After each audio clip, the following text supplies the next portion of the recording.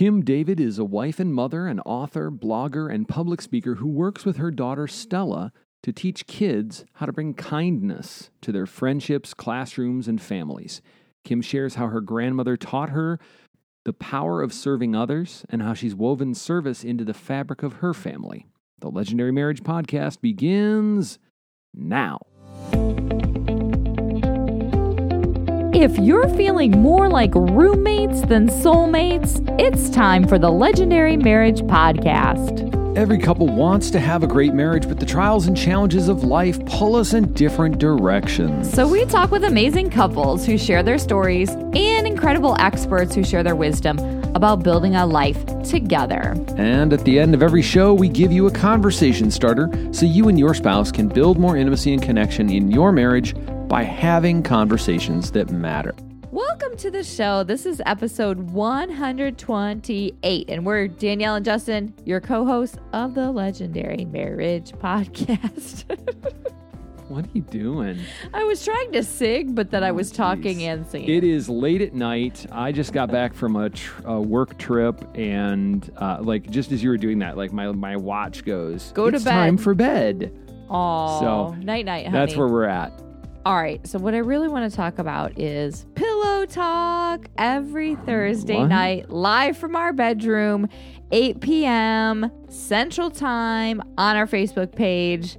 We break down the hot topics from the podcast, our conversations that are going on over in the Facebook community, and we always do a check-in, which is where we have like a 5-minute conversation where we can deeply do a heart connection. And hey, if you're curious about how to do that, legendarymarriage.com/check-in. You can get your very own check-in. Yes, All you right. can. Hey, today on the show, Kim David. I know, she's all about kindness. I need a little more kindness infused into my everyday reality. You admit it. I need a reminder about being kind. And I just love our conversation with Kim David. So I think you're pretty kind. Oh, thank you. Sometimes. Let's get to our conversation with Kim. All right, we are so glad to have Kim David on the show. She's a wife, mom, educator, and also founder of Project Stella Resources. Her big deal is she just wants to help parents and educators transform their homeschools and communities to kids who radiate outrageous compassion and kindness. Oh my gosh, kindness. We need so much more kindness in our world right now. I feel like more than any time that I can remember, the kindness is super needed. So thank you so much for bringing a little kindness to the world. Welcome to the show, Kim. All right. Thank you for having me. I'm so excited to be here. Oh, yes. So I'm wondering, so even way back, like when you were a kid, I know you have a daughter who's 10 years old, Stella, therefore the Stella Resources. You named your company after her. I'm wondering, as a kid, were you a kind kid? I definitely tried. Brag on yourself. Come on, do it. No, I remember some of my earliest memories. We lived across the street from my grandmother, who was very active in her church. And she was part of a choir, and they would go to nursing homes to sing. I think it was like the fourth Sunday of every month.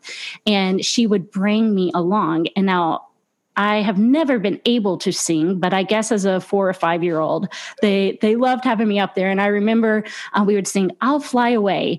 And that was kind of my first taste of volunteering, service, doing acts of kindness, was going with my grandmother with her choir to sing. And that just kind of continued on. I was never great at any type of sports. As much as I wanted to do drama, not good at that. But the one thing that I really felt that I excelled at was just being kind and leading service projects and getting other kids from my middle school involved and then into high school. And so I was definitely one of those kids that I went to my parents and I said, I want to make a difference. And my parents' eyes got wide and was like, okay, what do we do with this? Yeah. And so I kind of had to navigate. I have 3 sisters. And so kindness was always something that we would have to try to practice at home just to have harmony. Would have to. We had the obligation to give it an effort. But, Yeah, just to create some kind of peace within the house.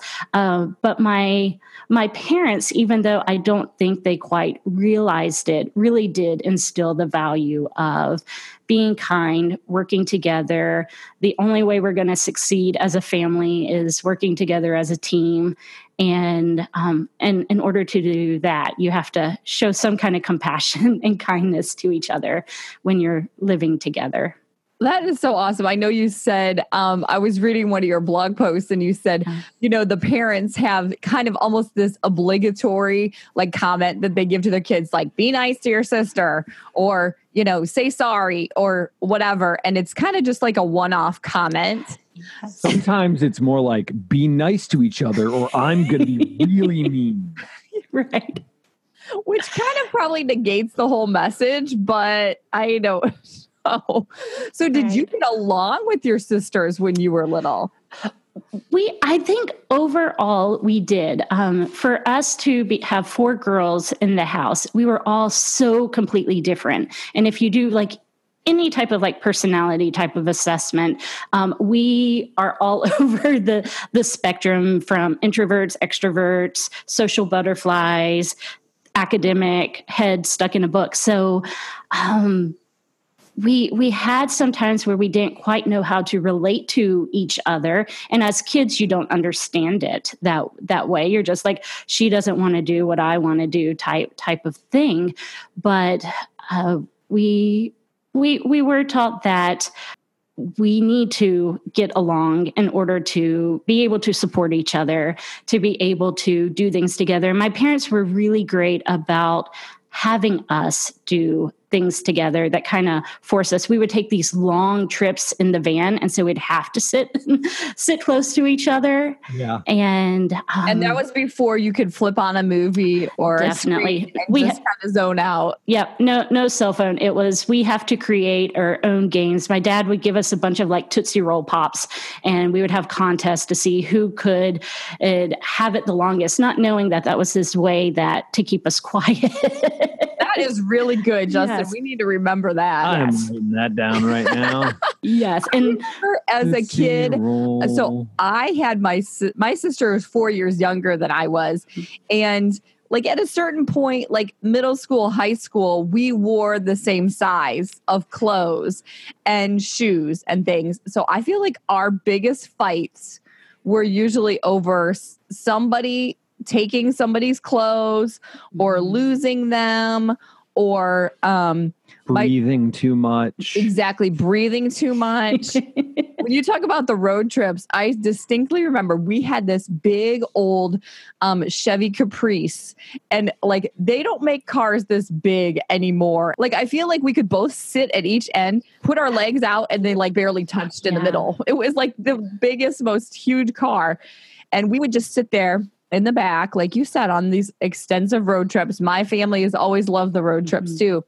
And we would just kick each other. Stupid. That was our entertainment in the car. We would just kick each other until inevitably my parents would turn around and put an end to it. And then we'd start pinching each other or, something like that. But well, we had many of those experiences, but my dad even, so he had the Tootsie Roll Pops, but then he was always, because we had such a big family, very financially conscious.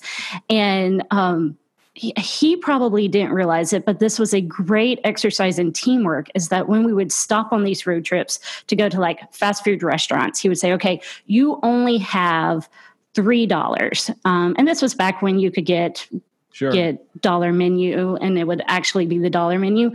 So we would have to kind of strategize. Okay, well, you get the French fries, and then I'll get the drink, and then we will have an extra cup, and then we'll split it up. And he was just looking for ways to save money. But us girls, we were like, okay, we need to figure out how to make this work for us. And that was a huge lesson in that experience. We can have it all in tiny quantities.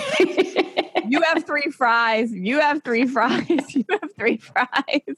But it'll be great because we're just going to own it. And then when you turn your head, I'm stealing your extra fries. Well, I'm wondering too, is like, I know that there's a lot in schools right now about just being very conscious about the aspect of bullying and like to say no to bullying.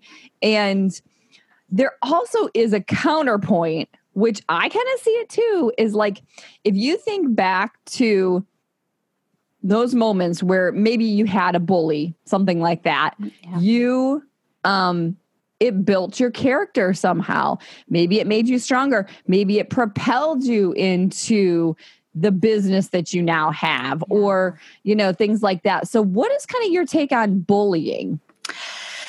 I think definitely when I was growing up, we didn't have like, I can't remember like one of those movie scenario types of bullying, but it was definitely like you had people who treated you different because you seemed to be different. And my family, we did move around a lot. So I remember for many years, I was the new kid in the school and had to kind of like reinvent myself, like represent myself of each and every time.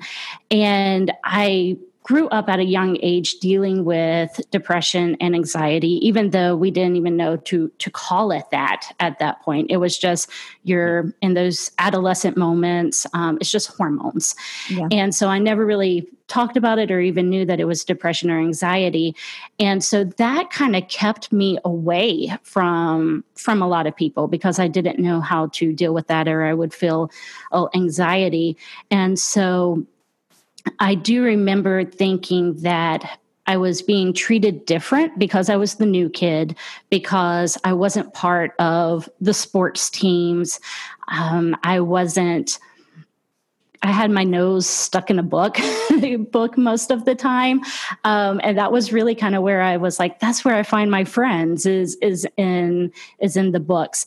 And so, I felt that people were treating me different. But then I realized that a lot of people, as I got older, and now that we have Facebook and can reconnect with people and hear stories, that because I had kept myself kind of separated from so many people, they didn't know how to treat me, and they weren't going to be as a middle schooler. They didn't know how to even invite you or welcome you into the group. And so it was just not understanding the differences or where we were coming from. And, you know, I work with a lot of college students now. We always talk about like personality assessments and if you're an introvert or if you're an extrovert, but in middle school, that was never a conversation, that you had different learning styles or you have different personalities. And that's why it's almost just like, if you're not like me, you're weird and I don't get you. It was just like the social groups, right? The weird, the cool kids, the nerds, the jocks, the band people. Yeah. Yes. And there is something about those different kinds of social groups that different personality types gravitate toward. Right. So like any stereotype or any thing like that, where we kind of tribalize people, there's some, I don't want to call it truth, but there's some honesty. It just makes sense. Observational honesty. Yeah. And definitely. So you kind of, you get with the people that you have your same interest with, and maybe same background or same involvement in anything. And it was never really kind of taught at the young age that is okay to have your cliques and be with different people, as long as you're just open and kind to the other people around. And it's not that they're weird. Do you think that your observation, you said you were always like, almost like, kind of like, it sounds like on the outside looking in, because you were always placed into a new environment over and over again. Do you think you learned like what to do now? Like, I would have liked to have been included, or kindness would have helped here, or, were you learning things in that moment? I was very much an observer and wanted to see how kind of people interacted. And it drove my parents and some of my friends crazy because I would always take somebody else's side. Like if a friend came up and they were complaining about someone else, I would take that other person's side because I would kind of want to help them understand, well, maybe that is the way that they are. Or, they have older brothers and sisters at home, and maybe that's how their older brothers and sisters act. And so they're just acting that way here at school. And they're like, I just wanted you to chime in and say, I know. You're being a jerk. Yeah. I know. It drove them crazy. Now, okay, so if we fast forward a bit, so you're married to Richard. Y'all have been married 13 years. Yes. I'm sure he has to be a kind soul too, to like be in this whole environment. I am so curious. What's she going to say to that? Like, no, he's kind of a big fat jerkhead. Like, what? Well, I was hoping I could bait her into it, but I doubt it. No. So how did y'all meet? We actually met. So we attended the same college and actually had mutual friends, but never even knew each other. Like we even have this video of our college graduation, and we're like, he's 2 rows in front of me, but yet did not know each other at all. So it's interesting to go back to this video, but we ended up meeting. I was working at the college we had attended, and he was working in the area. And my younger sister, who was attending the college, invited me to go to her church. And it was the first time I went to her church, but I was there, and they had at this church a college ministry, but they really didn't have something for people who were kind of in that in-between stage of having graduated college and weren't quite professionals yet. It was just kind of this weird thing. So we were kind of lumped into, well, you can just go to the college ministry. So we actually met and connected through that. We were all invited to go to lunch afterwards, and he was part of the worship band. So he got to the restaurant late, and the only chair that was available was the chair next to me and a chair next to my sister and her friends, who were all freshmen in college. So I kind of felt bad for him having to sit at this end of the table.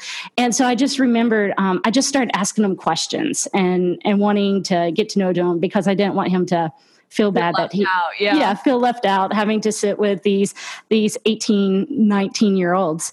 And that kind of started it there. And then we started just volunteering together because we weren't quite college students. There wasn't really any place for us to go. So it was just like, okay, well, we'll volunteer and serve as a mentor to these college students. And so our relationship developed from that through serving together.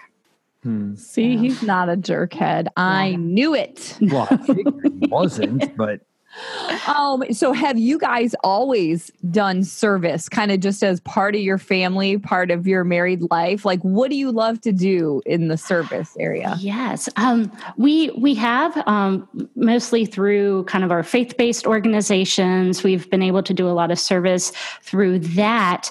And then now, as when we had our daughter, it really became of, well, what can she get involved in, especially at a young age? Because there's so many restrictions about what a young child can do when it comes to service work, so many like risk management type things. So we had to start finding frustrating ways for that. I find that over and over again, because we used to be in a position where we would try to like organize some serving kind of aspects of it. And inevitably the families would go, yeah, that's great. I totally want to come.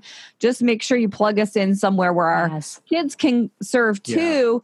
And then it was kind of like, sorry, we don't have anything that your kids toddler is not going to do well dodging rusty nails in hurricane rebuilding, right? So what is it that smaller children or families with small kids could really expect to do? Because if you want to plant that seed of serving others, I feel like it's just like you almost have to like relentlessly pursue it. It's not going to fall into your lap. You do. And a lot of it, and there's only so many times that you can ask your child to donate toys to a shelter, to a drive or anything. So it really then just kind of becomes knowing what your child is interested in and then finding a way to serve through that. So my daughter, when she was young, she loved being outside and playing with plants and doing that. So one thing we could do was volunteer at a community garden, because she could use the little watering can and go around and water or help pick the fruit and those type of things. So it was kind of finding something that she was interested in and then seeing what was out there in the community to do that. And then a lot of things is you kind of do have to design some of your own programs and things that maybe you can kind of do at your home, or getting the good thing is that if your child isn't able to serve with an organization doing construction, there's other kids her age that aren't able to serve. So you can gather them together, because those families are looking for things also. So we kind of just find things. We did a project that she actually led, was called Project Comfort Kits, making kits for children in foster care and children who are undergoing some kind of crisis. And we were able to get donated a bunch of these stuffed animals that needed to be stuffed. So it was kind of like a Build-A-Bear experience, but all the kids could do it. And it was something that they enjoyed. They just needed to sit there and put like pillow type stuffing inside of these animals, and then do drawings on plain white t-shirts. And then those animals were donated to children in foster care. Wow, that's so cool. Like that's another aspect of it too, is like you almost need to take ownership over something. Yeah. And I would be, first of all, it may feel overwhelming to like create your own serving opportunity. Like you said, like organize the stuffed animal drive, or let's all like gather these kids and take them to the nursing home or whatever. Mm-hmm. Do you feel like there are some tricks to like putting things like that together that it's not like, I feel like for me, it might stop me from doing it because it feels like too overwhelming. Right. Yes. I think my whole kind of support is with collaborations and building partnerships, and then finding somebody who kind of already has that need and is doing it. So going to the senior center, they already have bingo games in place, and they just need people to help give out the prizes or sit with the seniors to be able to do that. And so it's a program that's already going on, but yet they're lacking some type of resource, and it's finding a way to then be able to provide that resource. And in this case, taking a group of kids who can very easily, when somebody calls out bingo, they take the prize to the person sitting at the table, and there's that interaction. What do you think your daughter, like obviously I'm sure your daughter does a lot of these serving opportunities. What do you think, this might sound kind of selfish, but what do you think she gets from it? Because obviously you get into it and you're like, oh, I'm going to help these senior citizens or whatever. But what do you think she comes away with? I think for the thing that she says the most when I ask her, well, do you enjoy doing this? Why do you like doing this? And she says it is that feeling that it makes her feel good, and it makes her feel good that she has a sense of accomplishment, the sense of success, the sense of almost kind of, we're in this culture where we like instant gratification. And when somebody says, thank you for helping us out, it kind of just internally gives that feeling of, I've done something good. And so that helps me feel better about myself. And then I want to spread that on, and I want other kids my age to feel that way as well. And it also connects her with other people that may have a similar interest as her. So then she does have a group of people that she can talk to and discover more about each other. You and your spouse could be just one conversation away from becoming soulmates. Whoa, honey, that's a big promise. I know, but I'm making it. All right, but we have been using this one simple, powerful tool for almost a decade.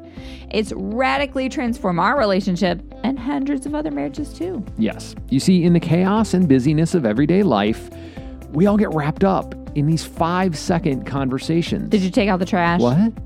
Did you schedule a doctor's appointment? Yes. Did you get their milk on the way home? What? No, wait. Who? What? See, why are you doing this to me? We get stuck in those 5-second conversations. I'm having a little moment here now.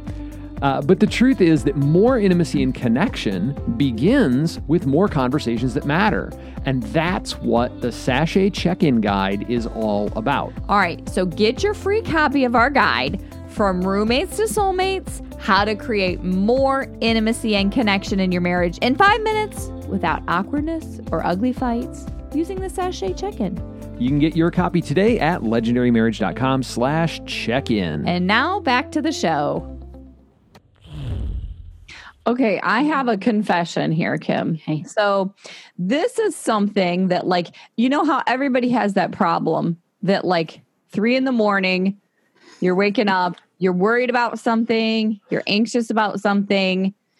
For me, sometimes it's around my kids. Like my daughter the other day, she came home and she said, which seemed out of the blue because she seems to have a lot of friends at school. She said, when I would ask all my different friends if they would play with me at recess, they would say no, or we're doing something else, or we'll get you tomorrow, or whatever it was. And I think I was more heartbroken about it than she was, honestly. Mm-hmm. And it was kind of freaking me out. I had this whole scenario playing out in my head of like, oh my gosh, she's not going to have any friends the whole rest of her life. She's going to be some kid that nobody wants to play with. And like, I was like going down crazy town with this. Yeah. And, so first of all, that's my confession. And second of all, I'm just wondering, like, how do you negotiate? Maybe you have some tips and tricks for kids being kind and welcoming and good friends in their school environment. Yeah.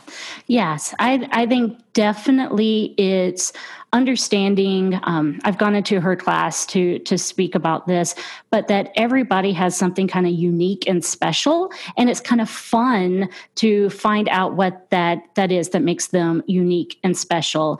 And that then you might end up having something in common. So right now, my daughter, she is huge into anime. She loves anime. She's 10 years old and has decided she wants to go to Tokyo to art school already so that she can do like, anime. Back it up, sister. I know. I'm like, when she Googled. Most parents are worried that their kid wants to go to school out of state, like a college out of the state. Tokyo. Mm-hmm. All right. Well. Yeah. And she even Google mapped it so that we could see it on the satellite of where it was located. You're like, we're familiar. It's like the farthest place on the face of the earth. Yes. We know where it is. Yes. But when I told her, because she got into this habit of saying, well, is it bad that I like anime? And I had to talk to her. I was like, well, no, there's nothing bad about anything that you like. And I said, but maybe you can talk to your friends or talk to people in your class, kind of bring it. If you're sitting on the playground and you're drawing, you can use it as a conversation opener. And then she ended up being able to teach other kids about anime, and they started an anime club.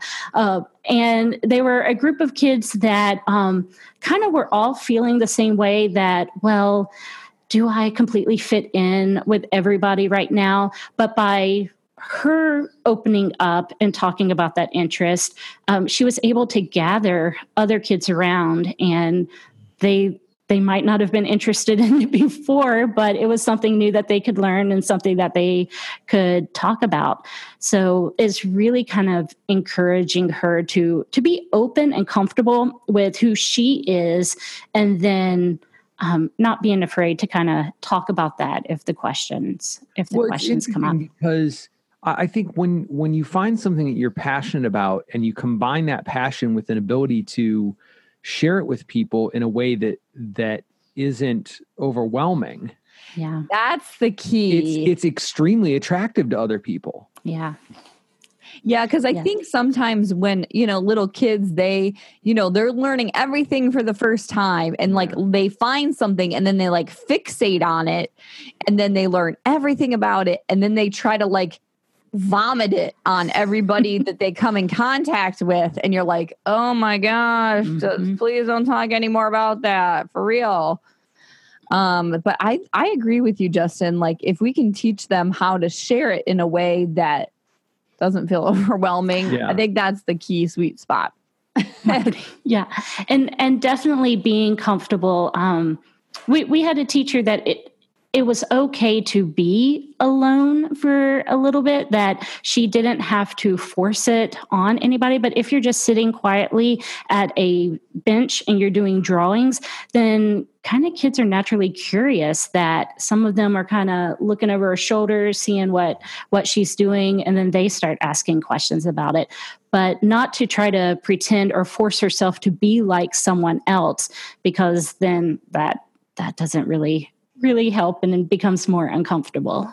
Yeah, I feel like a message we teach our kids is like, be yourself, do this. And it's hard. Like I know one of our oldest daughter, she really likes, most of her good friends are boys, like because she likes to play sports. She likes to do that kind of thing. And so the girls, most likely, she says they always want to play family and they want her to be a baby or like a mom or like all this other stuff. And she's like, that is like the most boring thing. She's like, I like these girls. They're nice, but I don't want to play that. That's crazy. Isn't play about doing things that you don't normally do? I know. Right? Like, let's play family. We have a family, right? Like I don't know, but she says they always want to do that or, play princesses or things like that. And she's like, I don't want to play princesses. I don't want to dress up like a princess. So she's kind of left in a rock and a hard place because she likes these girls. They're nice to like be partners with in class and things like that. But then when it comes to a social aspect, she's like, what am I supposed to do with this? I can't do that. Right.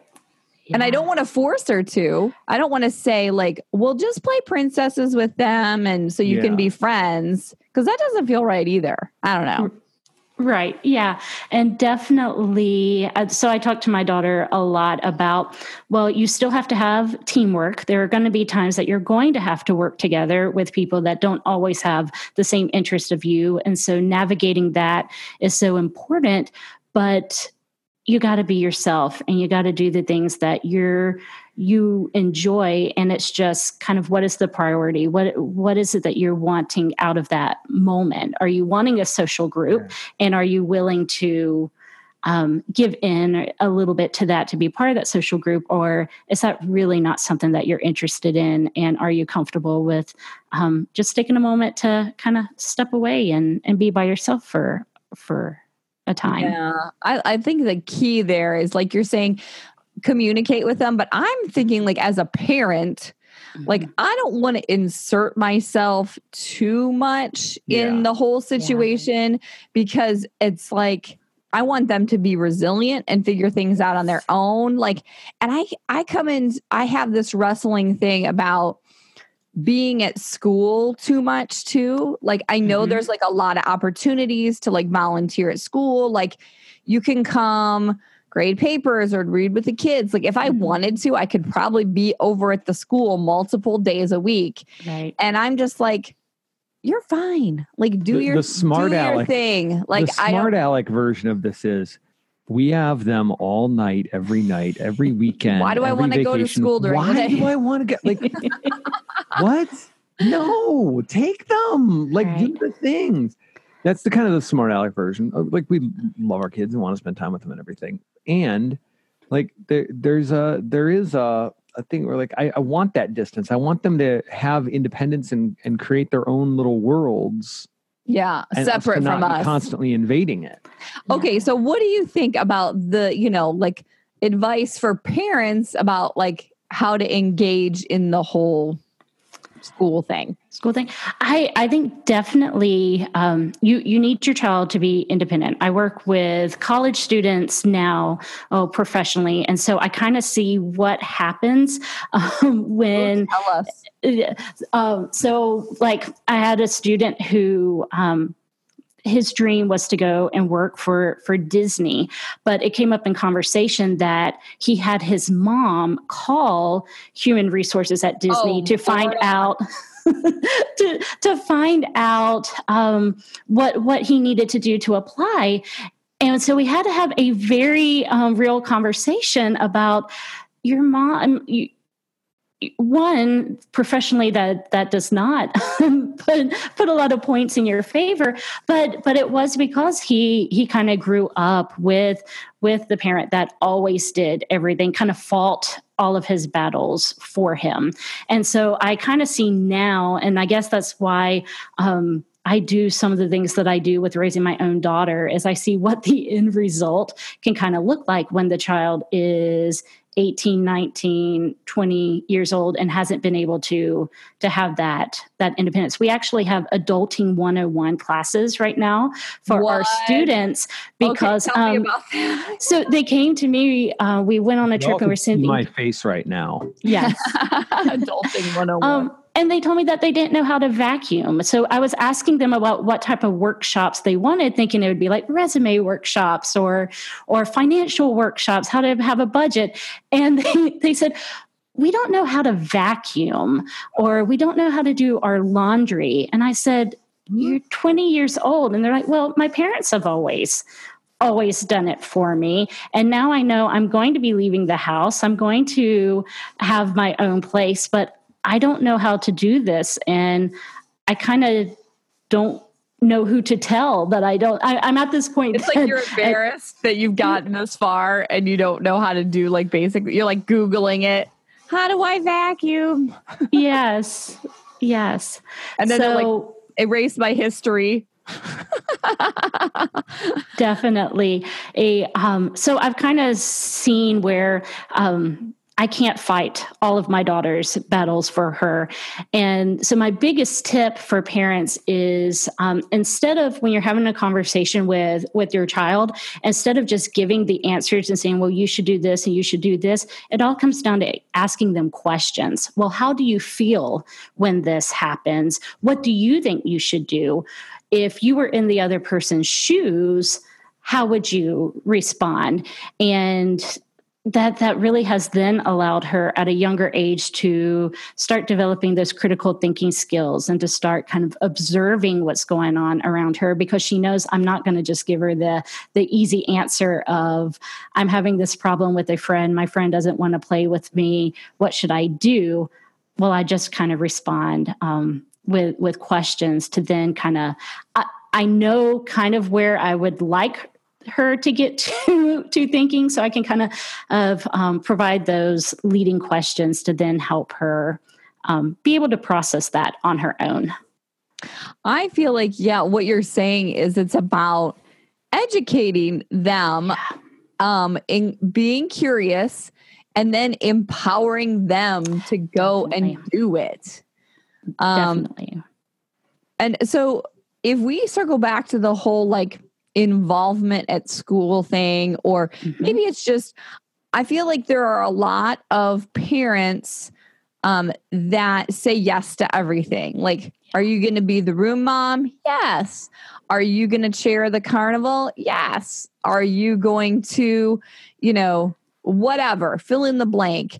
Like, how do you know what to say yes to so that you don't burn yourself out? Because I know there are people that say yes to too much because they do have a kind heart or maybe some ulterior motive, but they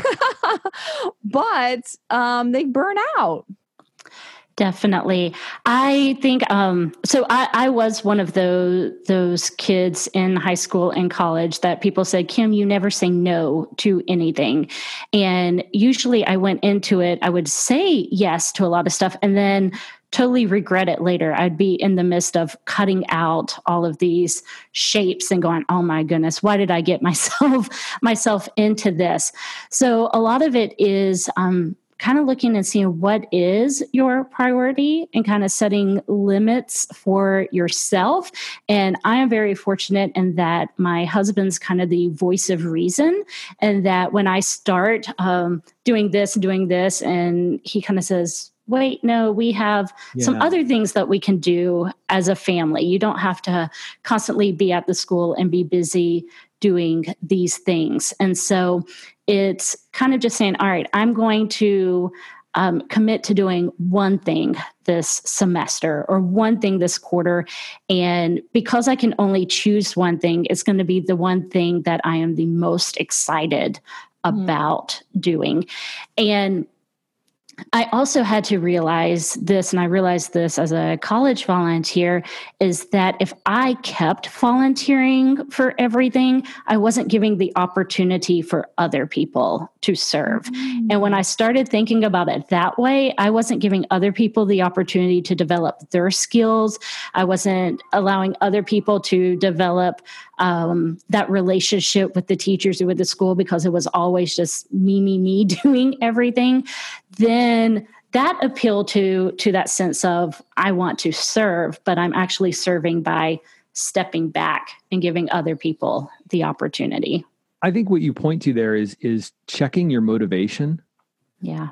Right. Yeah. Like it's, well, I guess we tend to come at things and have some unhealthy motivations, fear. Yeah. Right. Insecurity, fear. Oh, maybe it's ego. Yeah, sure. Things like that can be in the middle of it when we're feeling overwhelmed. That's a really, really good thought. And I'm wondering too, you said your husband, Richard, is also like a good checkpoint. Like, okay, you're saying yes to too many things. Let's dial it back.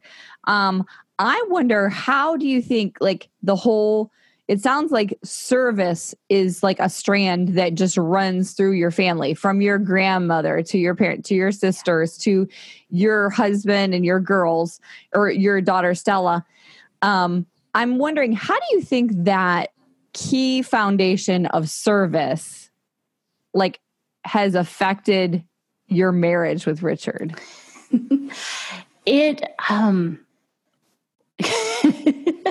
It has caused a lot of growth, I think, because the whole part of being service is trying to help people out and make a difference and make an impact. And one of the things is, when we are so focused on outside of the home, inside the home kind of becomes that place where maybe you're not always the nicest, the kindness, all those frustrations that you didn't want to show on the outside. And so it becomes a point of growth, and really where we have to focus on working as a team. And I have certain strengths, but I also have lots of weaknesses, and he kind of balances me out with that. So it's that whole working together as a team outside of the home when we're doing all of the service, but then how can we incorporate that also in the home and have those communications, but also allowing the time and the space to express those frustrations, and then also listen to the input of someone else. But also relying on someone else. I remember many times I was chairing a community Relay for Life event, and it was so kind of like just at that stressful point, and I thought I was going crazy. But he walked on the field, and it was like instantly, I was like, I've got my support system here. I've got that person who has my back. I can actually breathe and relax. And it was just the wonderful feeling. And it was that first time that I really realized that he's my balance. He's the one that balances me out and is there for me. He's seen the ugly side. He's seen the good side, and he's still here, and he's got me. He's got your back. So, yeah. You point to a good thing too, is like sometimes you can be doing all this service in the outside world, and then you come home and it's almost like you have a license to quote, like de-stress or whatever. And you kind of let your guard down and your family gets the brunt of it. You're like preaching kindness and service to the world. And then you come home and you're like, rah. Maybe that's just me. I'm just saying. I mean, not just you. Well, I'm saying, like, here's my confession. Like, sometimes I can be like a great listener and a compassionate, helpful friend to like all my girlfriends. And then I come home and I'm not curious and I'm not friendly to my husband. Or this was funny. I was talking to my mom the other day and I was asking her, what do you think is a good characteristic of mine? And she said, oh, you're a good listener. Well, that's probably mostly to your clients and your friends. Yeah. Oh, that's what your mom said. I was like, whoa. Okay. First of all, yikes. And that's probably true. Like, I feel like it's probably a miss if you're serving the whole outside world, but your family is feeling like, I don't know, resentful. Is that the right word? I don't know. Well, I noticed. So of course, in any marriage, you have your heated discussions and your heated times.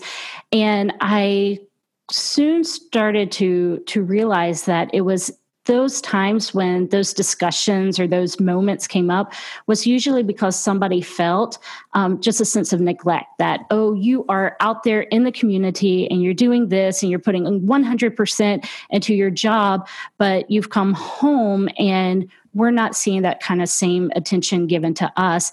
And then that is when definitely the more of the arguments would start happening. Sure. Or Stella kind of acting out. And it was because that was in the moment the way that they could get that attention or feel that I was paying attention to them. You're like, why aren't you cutting out my shapes? You're cutting all the shapes out for everybody else. Where's my shape? Yeah. So when I started realizing that was kind of the root cause of it, then I also realized that, well, I don't need to get defensive of when that happens, because maybe it's just more that I need to say, hey, I'm here. Let's take a little bit of extra time and do something that you want to do or that we can do together. Let's just sit down and watch a movie as a family so we have just this quiet moment together. And the focus not on the outside, because one good thing about moving around a lot is I realize how kind of temporary some things are, but the people that you're with the longest is your family. So I have to nurture. I feel like in all of it, you're pointing to a lot of self-awareness, whether it's you're teaching that to your daughter about how to engage on the playground, or whether you're figuring out what you're going to commit to as far as service, or like, what are you bringing to your home life? It's all about like checking yourself in all of it, not just running buckshot straight ahead and saying, I'm going to save the world and hell be anything else that gets in the way. No, that would be that would like kind of negate the whole thing. Well, Kim, thanks so much for being on the show. This has been a pleasure. And I know our listeners are going to want to find out, like, I know you have some great free resources and you've got a book. So tell us all about that. Yes. So I have a website. It's just www.projectstellaresources.com. And I've just kind of, wanted to create a legacy for my daughter. And that's the whole reason why it's called Project Stella Resources. All of these resources come from experiences and conversations that we've had. So it's evolved from since she was younger to now, in this preteen, pre-adolescence age.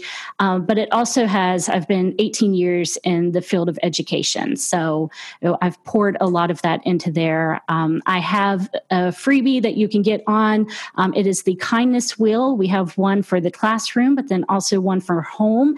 And the teachers and the parents that have used this have really appreciated it, because They do get tired of always saying, be nice, be kind, be nice, be kind. But this kindness wheel actually almost makes it like a game that the child can, in the morning, spin the wheel, and it gives them just one act of kindness for them to focus on during that day, whether it's helping a sibling with a chore or telling somebody a joke to brighten their day, just very simple acts that they can do.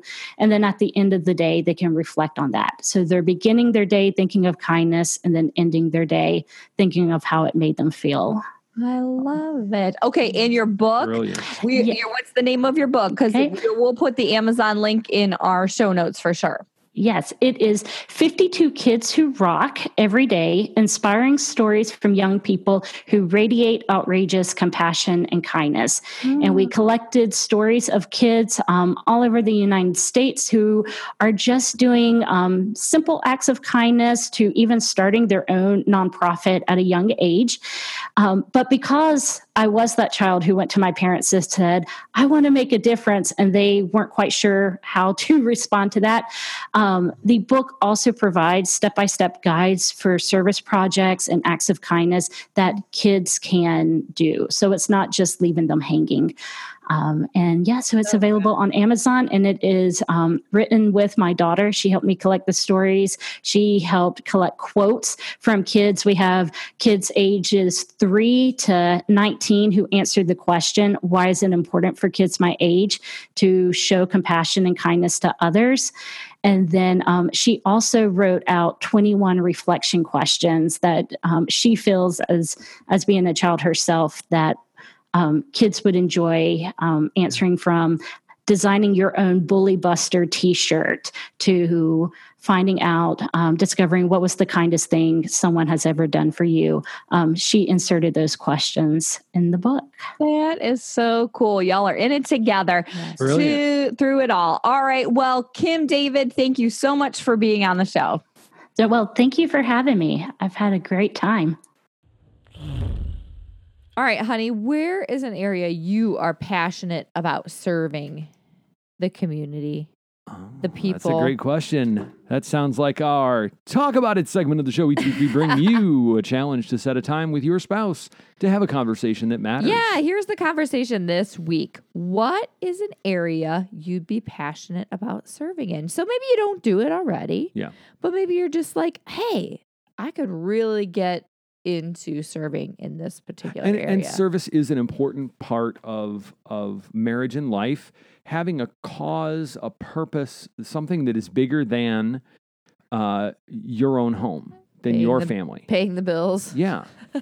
Well, I mean, yes, but also like I want to have a cause of building my kids up, or serving through my family. I want my family to be healthy, and I want to invest in them, and that's my legacy, and that's great. Yes. And the research shows that couples that have something, a purpose that they're serving outside their own home, have stronger relationships. So. All right, we'll talk about that even more this week on our Pillow Talk episode, live from our Facebook page, Thursday at 8 p.m. Central. That's it for today's show. As always, we're talking about all the hot topics from the podcast and so much more in our free community on Facebook. So come join the conversation at legendarymarriage.com/community. You can find this episode and the show notes at legendarymarriage.com/128. Lastly, don't forget to subscribe, rate, and review the show so we know how we're doing and other couples can find us. Thanks for listening to this episode of the Legendary Marriage Podcast. This is Danielle and Justin reminding you, don't settle for an ordinary marriage. Make yours legendary.